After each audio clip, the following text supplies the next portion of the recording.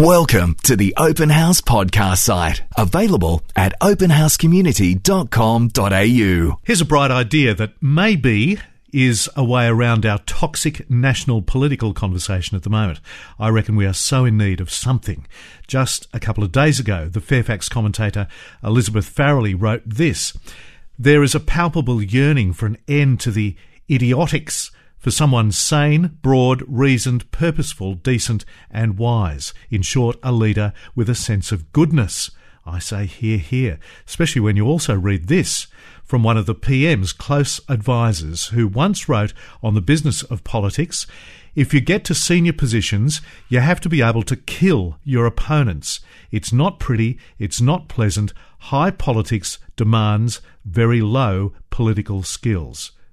And I think, really, is that what we want? Is that what we need in national political leadership, in all parties? So what's the way around it? It may sound light years away from our current reality, may even sound naive, impractical, but according to my next guest, it comes from the best of all possible sources and it can work. It's turning the other cheek, as Jesus said, as Jesus did. It will require, as you'll also hear in a moment in a follow-up interview, a superhuman, probably supernatural effort. Dr. Justine Toh from the Centre for Public Christianity says turning the other cheek can very often be the only means to break the cycle of enmity between warring parties. Justine, welcome to Open House. Thanks for having me, Lee. Great to see you. Thanks so much for coming in. This idea emerged in your mind with a comment from the writer, the author and feminist Anne Summers. Yeah, so Anne Summers was commenting on the way that Julia Gillard gave a terrifying and electrifying speech where she was criticising the sexism of Tony Abbott.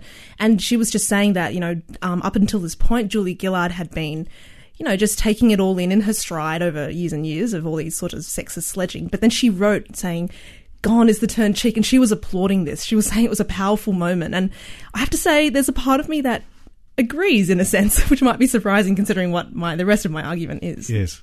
So how have you felt as a woman as you've seen this gender war play out over these last few weeks? Yeah, I think any woman who's ever had any experience of sexism would have been quietly delighted, or some even just, showing their enthusiasm without having to hide it at all. I found it fantastic, and even though the circumstances surrounding it make it less than triumphant, you might say, there was a part of me that was like, wow, everyone's wished they'd had that moment. Yes. Probably not everyone wishes that they had a national platform to do that, but at the same time, I have to admit, there was a gleeful moment watching that. But she wasn't turning the other cheek.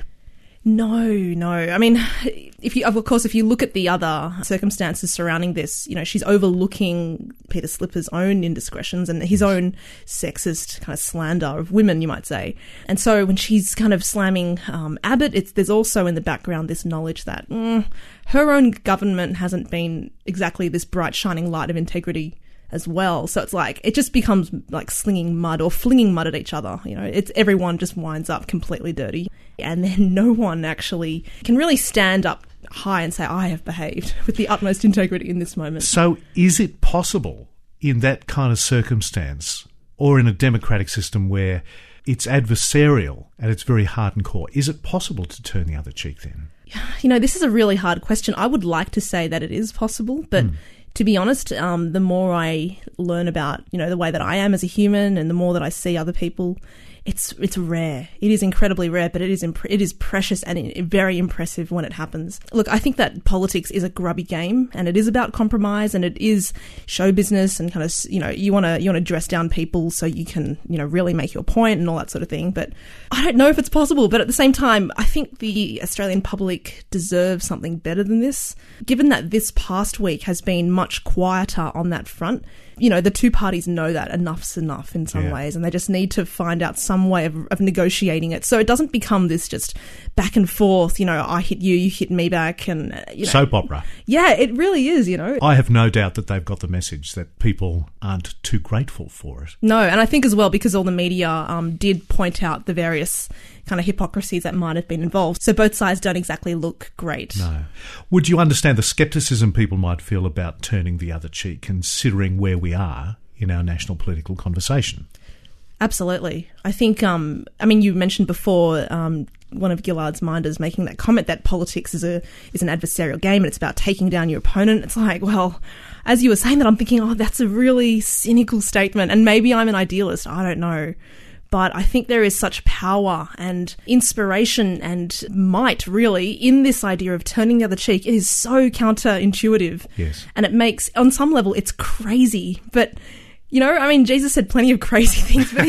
But if he is who he says he is, then at the same time, we should listen to what he has to say. Absolutely, I think. yes. Yeah. It's probably worth asking, especially in the context of the interview that will follow this, in a totally different context from politics. Is turning the other cheek appropriate in all circumstances?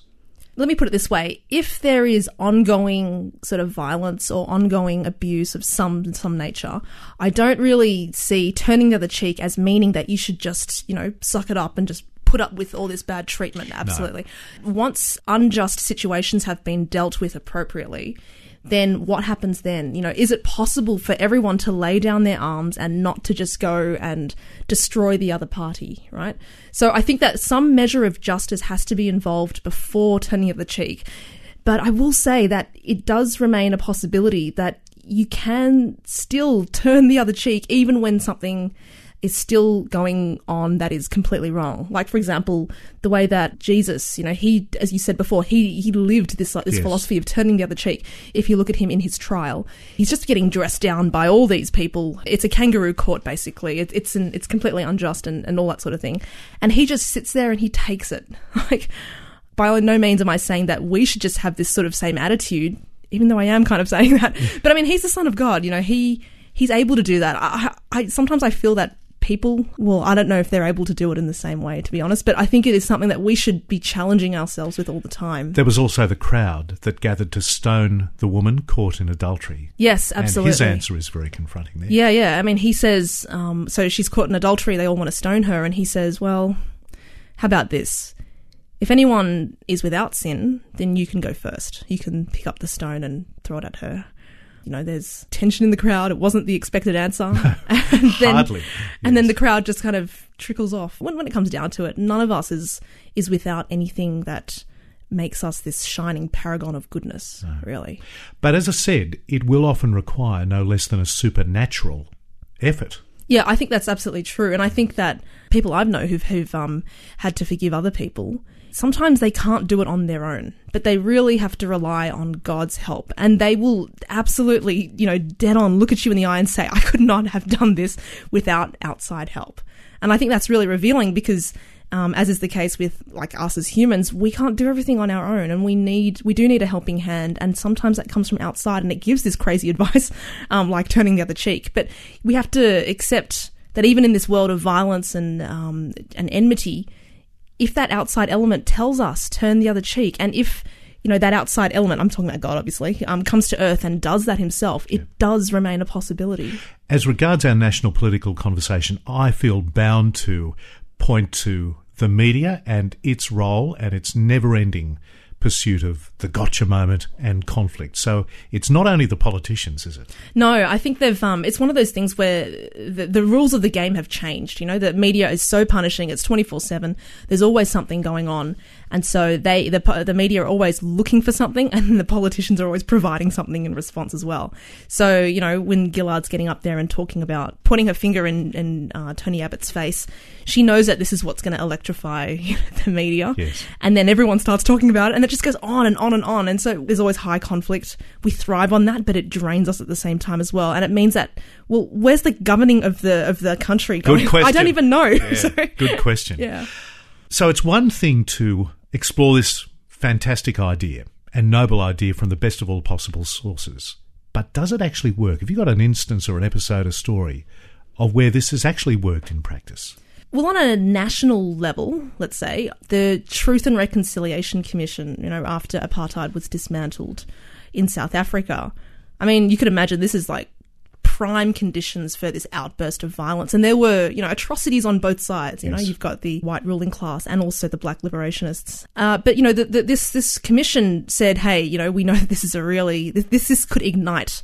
But what about everyone just put down what you've got. Let's have a hearing, and we will try and heal by letting truth be spoken, granting amnesty to those who take part, and let's see what comes of that. You know, there is something really powerful in that, because it could have gone the absolute opposite way. For us who are so removed from it, both in distance and in time, this is kind of the mid-90s. The State Department in the United States was forecasting 1 million dead. Wow. If it had gone the other way. So it was no mean feat to turn the other cheek. I mean, that's like an example that's far removed from our lives. But, you know, in terms of something that's more down to earth and personal, I did come across the story of Ray Carruth. He is an NFL player, and he's currently in prison because he was jailed for conspiring to murder his pregnant girlfriend, right? So he hires these hoodlums, and these other guys drive up beside her, empty their bullets into her car, and then Ray speeds off, right? And so this woman, she died, and her son was delivered but has suffered complications because he was deprived of oxygen for, you know, an hour or so. And so he's 12 years old now, and he's been raised by his grandmother, whose name is Sandra Adams. You know, she's had 12 years where she's lived with the constant legal battles because Ray actually wanted custody of his son, would you believe, after all that's happened. So for 12 years, she's had to endure these legal battles, but not only that, of course, but having lost a daughter. And she's brought up her daughter's son, so her grandson, and every day is, you know, dealing with his developmental difficulties, and you know what, she's actually not poisoned her grandson Chancellor throughout all this time. You know, even if you just were to very calmly explain to Chancellor what happened to his mother, oh, your dad did this, you could imagine it's very easy to just, even when you say it plainly, it's horrible, basically.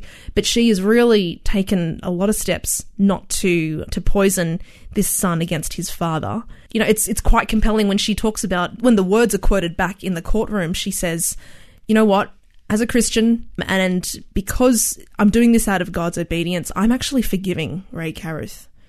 And that's quite powerful because, again, it shows this idea that she's not on this journey alone. She's got God with her. And it's possibly by his grace and his mercy that she's able to actually muster up the will able to forgive this guy for taking away her daughter, and also for shaping his son's life by leaving him with these disorders. I mean, and I would encourage people to go out and Google this story. It's incredible. And, you know, I cannot say with confidence that I would be like this woman. She's incredible, really. But you look at that and you're like, wow, if that woman could do that, then maybe I could forgive. And then, you know, how much more than when we look at the example of Jesus, you know, he was put to death by his enemies and he never rose up against them as well. So turning the other cheek is incredibly difficult and it requires superhuman strength. But how wonderful that people will not keep on getting back at each other and then continuing that cycle of violence, but actually working to stop it and to say, no, peace is going to win. Love is going to win. Break the cycle. Justine Toh, thank you so much indeed for coming in. Thank you. We hope you enjoyed this Open House podcast. Thanks to Christian Super and Real World Technology Solutions. To hear more from Open House, visit openhousecommunity.com.au.